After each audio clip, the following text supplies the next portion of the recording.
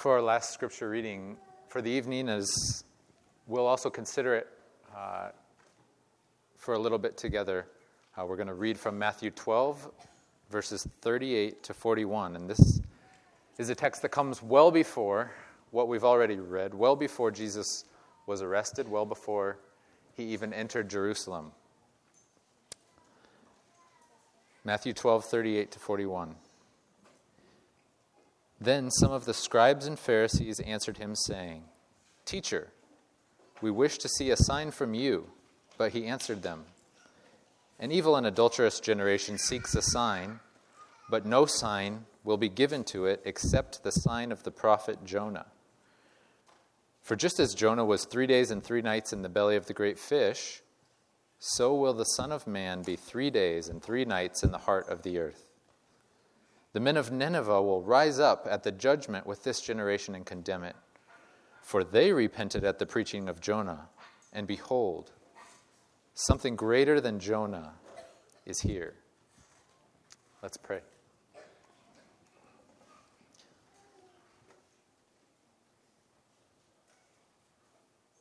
We're grateful, God, that we can pray to you, knowing you hear us, that you welcome us, that you've gathered us, that you have sent your Son to give himself to pay the penalty we owe, to redeem us, to love us, to forgive us, to give us new life. We pray that you'd speak to all of us tonight from your word, touching our hearts, shaping our minds and our hearts to truth, to goodness, and to what it is that you would have us here tonight. We pray that you'd guide my mouth and my heart along the way as well. We pray these things in the name of our Savior Jesus. Amen. So well before Jesus goes into Jerusalem, well before he goes to the cross, well before he's arrested, it's clear that he knows, that he accepts, and that he's committed to what's about to happen to him once he gets to Jerusalem. That is, that he's headed towards death. And here in Matthew 12, he speaks of the sign of Jonah. And here Jesus is teaching and he's foretelling what's going to happen to him on what we call Good Friday. That Jesus, the sinless Son of God, is going to be tortured, killed, that he's going to enter into and experience real death. Similar to Jonah, who was cast into the deep waters, into certain death, Jesus is going to emerge from the grave victorious over death. And so we're here and we read a heavy text and we know that Good Friday is solemn, and rightfully so. We reflect on the broken body, on the suffering, on the killing of Jesus, the Lamb of God who takes away the sin of the world. We mourn that he suffered at all, let alone that he suffered for us. This is heavy and it's personal, and it brings us low. It brings us to mourning as we realize the enormous cost that it took for God to save us. I used to live in Manila, and where I lived in Manila, not far away, there was a meticulously kept World War II cemetery. And in this cemetery, there was, I think, around 17,000 American and Filipino soldiers who had died and were buried as a result of that war. And so you go to the cemetery, and surrounding you, as you stand in the middle, are thousands upon thousands of white crosses and Jewish stars indicating that a soldier is buried there, row after row. And this stands just right interrupting the city. This busy city of 13, 14 million people is interrupted by this quiet place. It's interrupted with this reminder. And so when my American friends or guests came to town, I'd often take them there because it was somewhere meaningful for them to visit. We don't have very many places like that here since that war wasn't fought here. And it was a time to remember the great cost of the freedom that we have and the freedoms we enjoy. Like Good Friday, that cemetery was a place for mourning and quietness and reflection. But then after visiting, you could walk right across the street and go get a donut at the Krispy Kreme. And likewise, Good Friday is solemn, and it involves, and it should involve, our grieving over what happened to Jesus in our place. What Jesus did on Good Friday. What he purchased for us. Knowing that the wages of sin is death. The wages of our sin is death. And we know that death and suffering permeate the world around us. We try to hide, and we try not to think about these things because they're downers, right? If we have that privilege. But they're a reality, and we're all headed to death nonetheless. We can't escape it. Maybe you're a fan, or you were a fan, I should say, of Ichiro, or Manu, or Dwayne Wade, or Kobe, once spry young men. But these young men get older. They no longer can play the way they did. They no longer can play at all. Maybe you watch the memorial slideshows at your favorite awards show each year and see who's passed away. Death is a reality that we face. Suffering is also a reality that we face, and you've seen it. You've seen it as you visited or you work even in hospitals, as you visited orphanages or slums, as you visited homes, or you're a caseworker and you know what's happening in other people's lives. Maybe you heard of the stories of abuse at the Valued Conference, or maybe you just watched the news, but our world that surrounds us is full of things, of suffering that are heartbreaking, things that are maddening to us. Probably, like me, you've stood at a graveside and cried as someone you dearly love is buried. As that is final. These things are real. But tonight, as we consider Jesus and the sign of Jonah, he is the only lasting remedy for these things.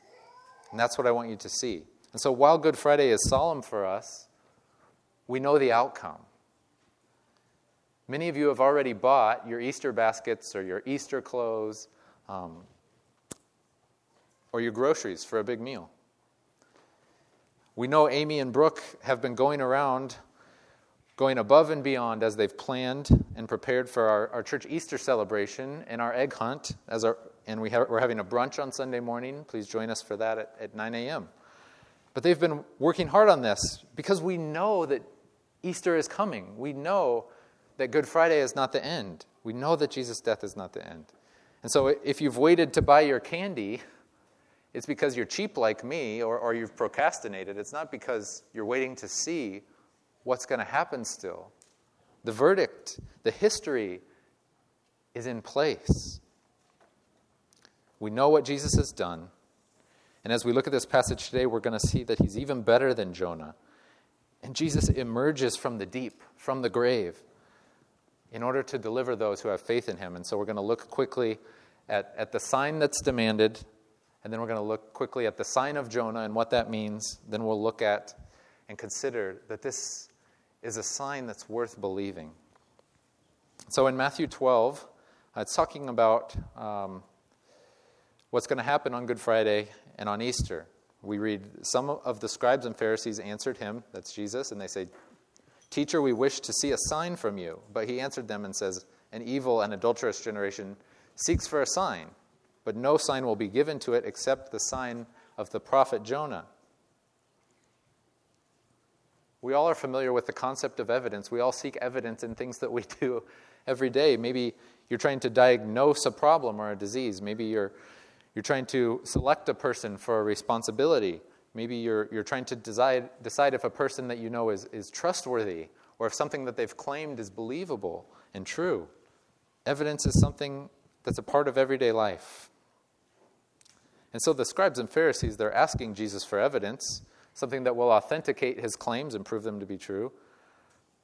And so at first this seems maybe somewhat harmless. It may seem an innocent and an honest inquiry, but that's not the case. If we look back at what's just happened in the story, Jesus has been mobbed by flocks because they've seen him do a few miraculous signs.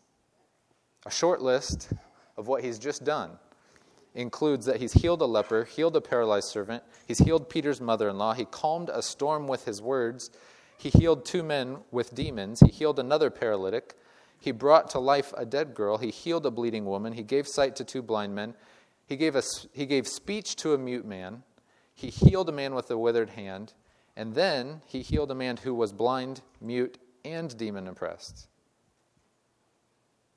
So never mind all these things that have just happened that they've seen and heard, that they actually used in the passage just before to accuse Jesus of demonic activity.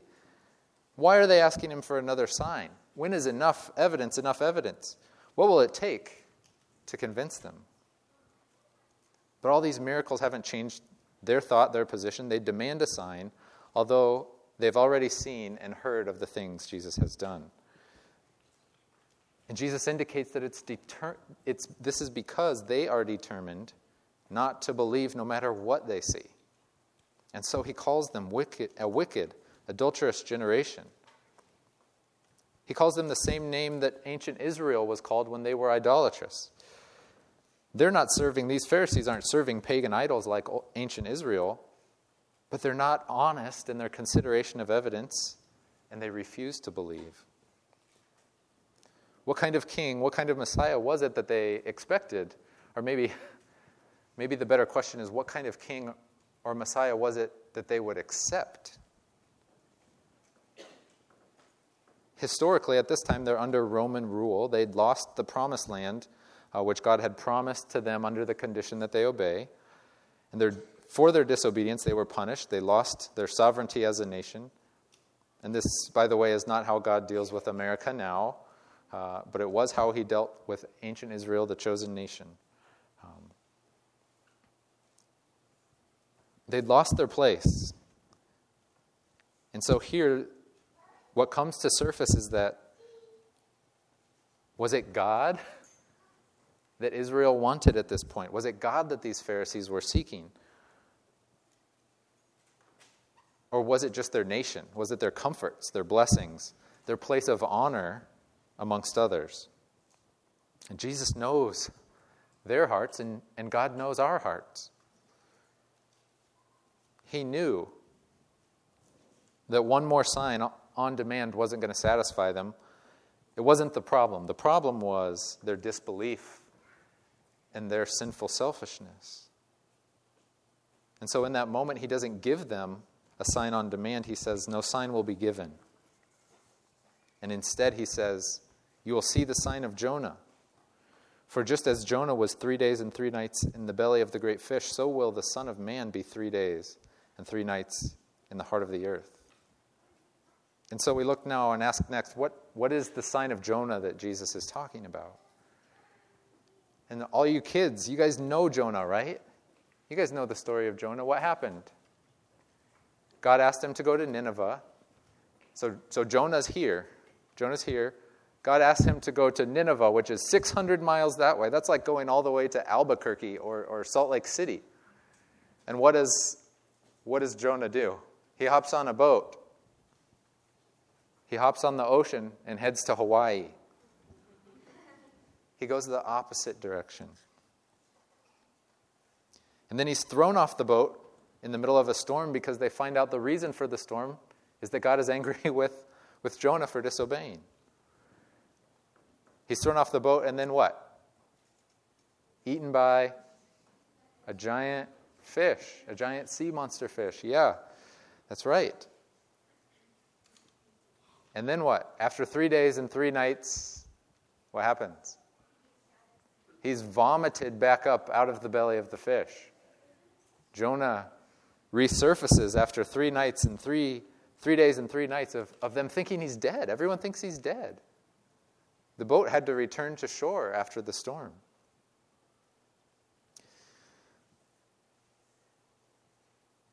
So then Jonah eventually goes the 600 miles to Nineveh, which is all on land. So it would have taken him a while to get there. The message, the news of what happened to Jonah would have got to Nineveh probably before he did. And Nineveh, if you didn't know, the name Nineveh means fish town. This is a town whose god, they worship a fish god. And so for Jonah to be spit up by a fish and delivered out of death by a fish and to them is meaningful to them. When he got there, did Jonah perform any miraculous signs? The question is no. Jonah was the sign. So when Jesus says the sign of Jonah, he's not saying some miracle that Jonah performed. He's saying Jonah, the sign is Jonah. The sign was Jonah. Jonah himself being alive after what happened was the sign. And seeing Jonah alive compelled the Ninevites, from the peasants to the king, from the least to the greatest, to repent from their wickedness. And in the same way, Jesus is saying, I am the sign. I will be in the grave 3 days, 3 nights. This is what the sign of Jonah is. And we shouldn't be so surprised. Maybe a few months back, you'll remember we talked about fishers of men and what it meant for God to reach down into the water, because the water in the ancient world was the place of death. It was the place of chaos. It was darkness. They didn't have underwater cameras and lights that they could go and explore. It was the place of death. And so when Jesus compares himself to Jonah, he's talking about his death, right? He's talking about that very clearly, 3 days and 3 nights in the earth. And so Jesus emerges on the 3rd day. And this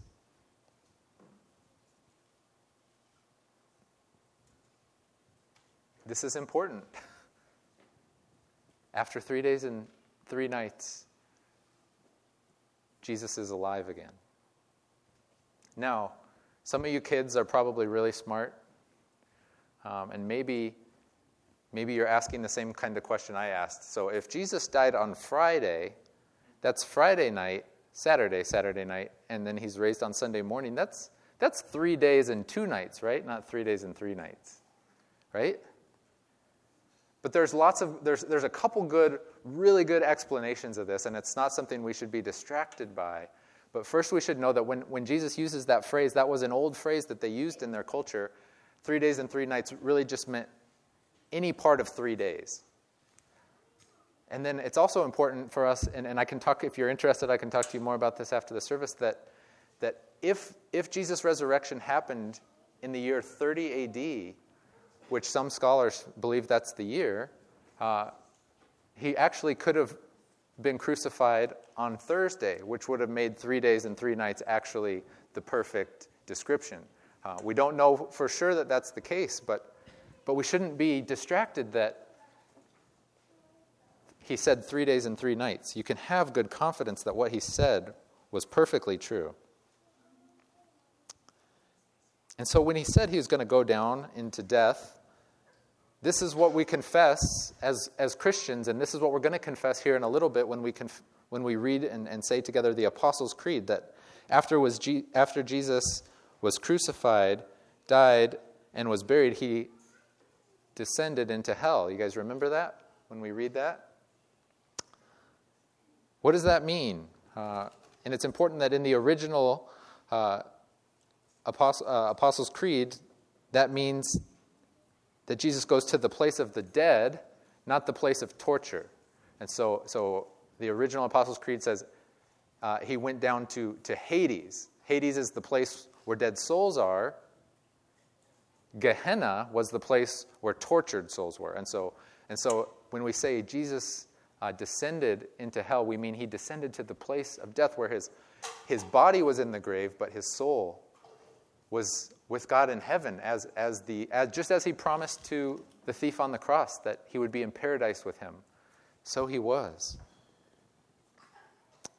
His body was in the grave and his soul was in paradise, but he was in the state of death, a state that a perfect, sinless God did not deserve to be in. And he did this in our place as our substitute. Unlike the prophet Jonah, who initially ran away, Jesus, the Son of God, knew ahead of time. He was willing, and he ran towards God's mission, even though he knew full well what it meant for him, which was death.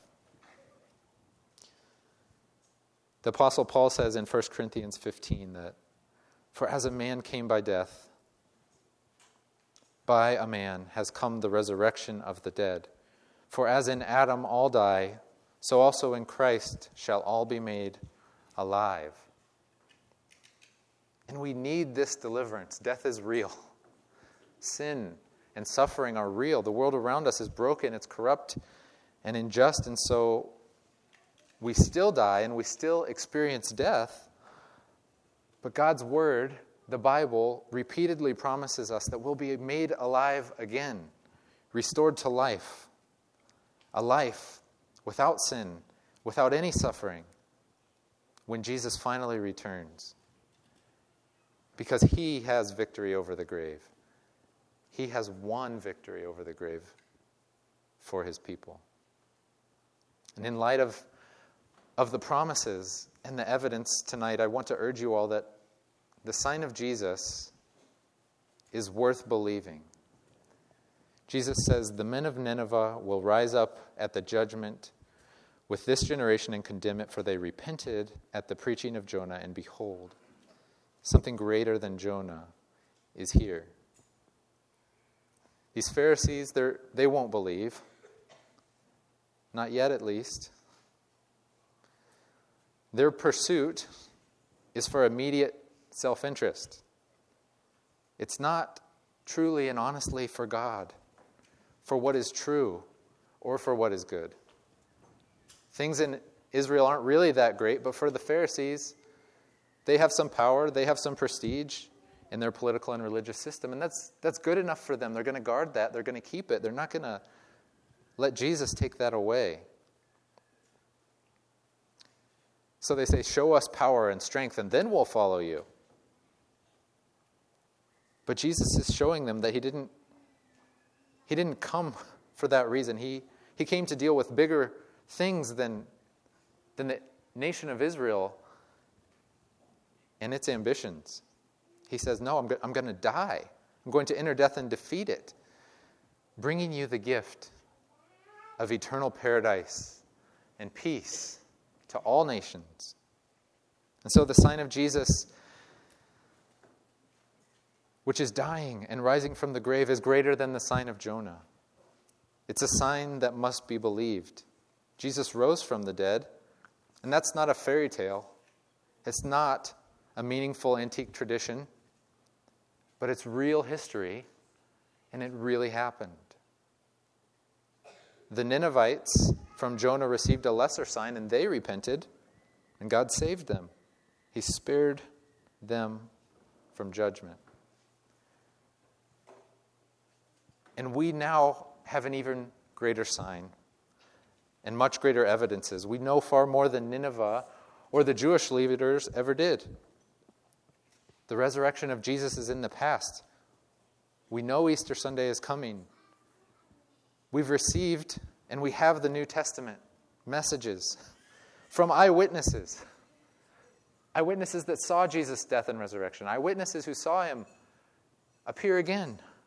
Eyewitnesses who stuck to their testimony even when it meant death. They weren't going to back down and say that they made it all up. Even now we've seen changed lives and changed hearts around us that are so improbable. We have so many good evidences in Jesus.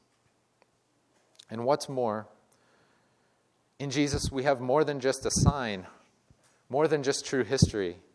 But in Jesus, I hope you'll see that we have a picture of what's good and of what's worthy of being followed. Jesus saves even sinners like us. He saves us from our consequences, from our hurts, from our ailments, from our hopelessness, from our mortality. Jesus is the one, the only one who embodies perfectly what it is to be good, kind, and just. In God, we have a Father who gives an inheritance, eternal life, but not one that you have to earn, one that He provides for you. As we look at the Pharisees and the world, and even at ourselves, I want you to see that Jesus leads us to a better way. It's not a way of stockpiling and scratching and clawing to serve ourselves at the expense of others or the neglect of others. But Jesus is teaching and He's exemplifying to us loving all your neighbors and your enemies as yourself.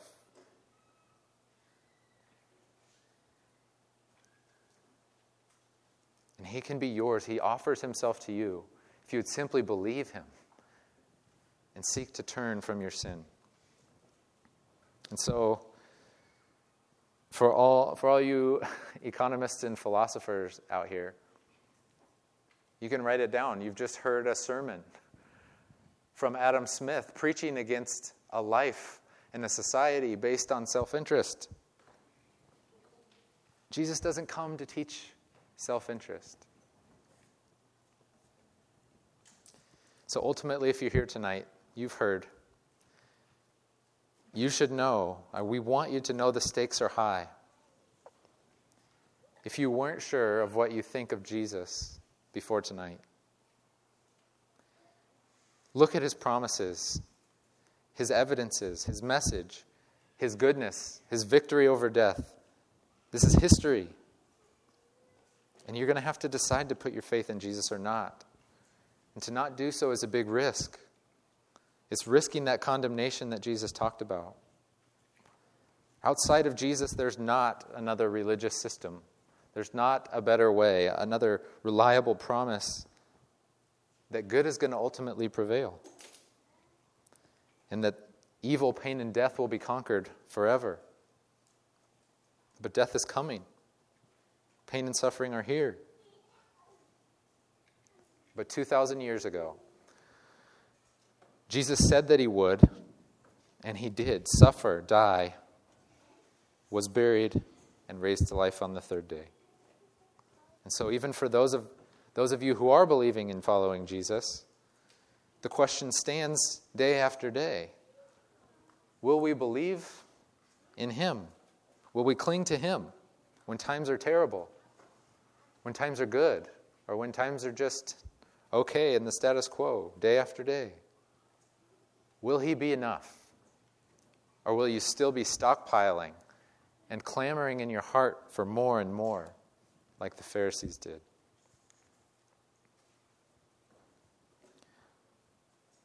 Both Jonah and Jesus went into the deep. Both Jonah and Jesus were delivered from death. And the sign, the promise from Jesus are far greater. The evidences are far greater.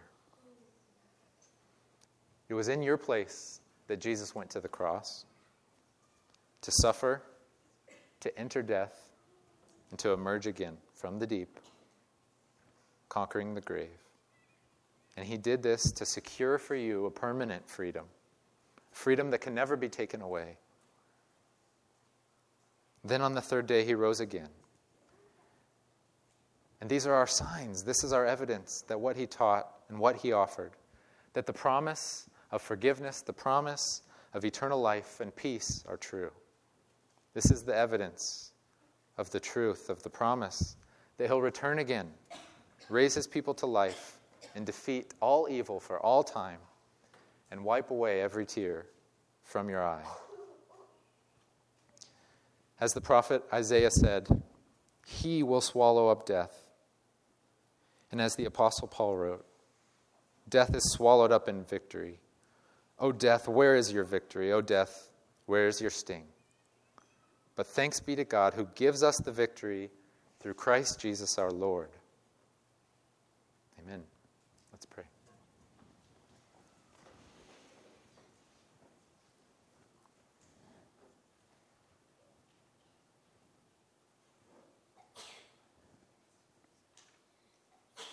We are so undeserving O God, of the forgiveness that you offer, of the penalty that Jesus paid for us. And we mourn that he paid that price. And we mourn that he paid it in our place. And we rejoice to be found in him, to be united with him, to be his people. And we ask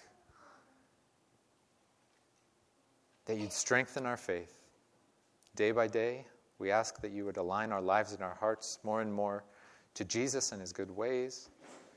We ask that you would use our lives and our words to proclaim his goodness to those around us, that they too might find a reliable hope, a reliable promise in Jesus. We're grateful that we can look to you, and we pray these things, Lord Jesus, in your name. Amen.